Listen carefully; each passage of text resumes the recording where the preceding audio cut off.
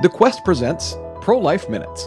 Emotional consequences from a chemical RU-486 abortion are often more severe than a surgical abortion. The abortion industry advertises that chemical abortions are easier and cheaper for women.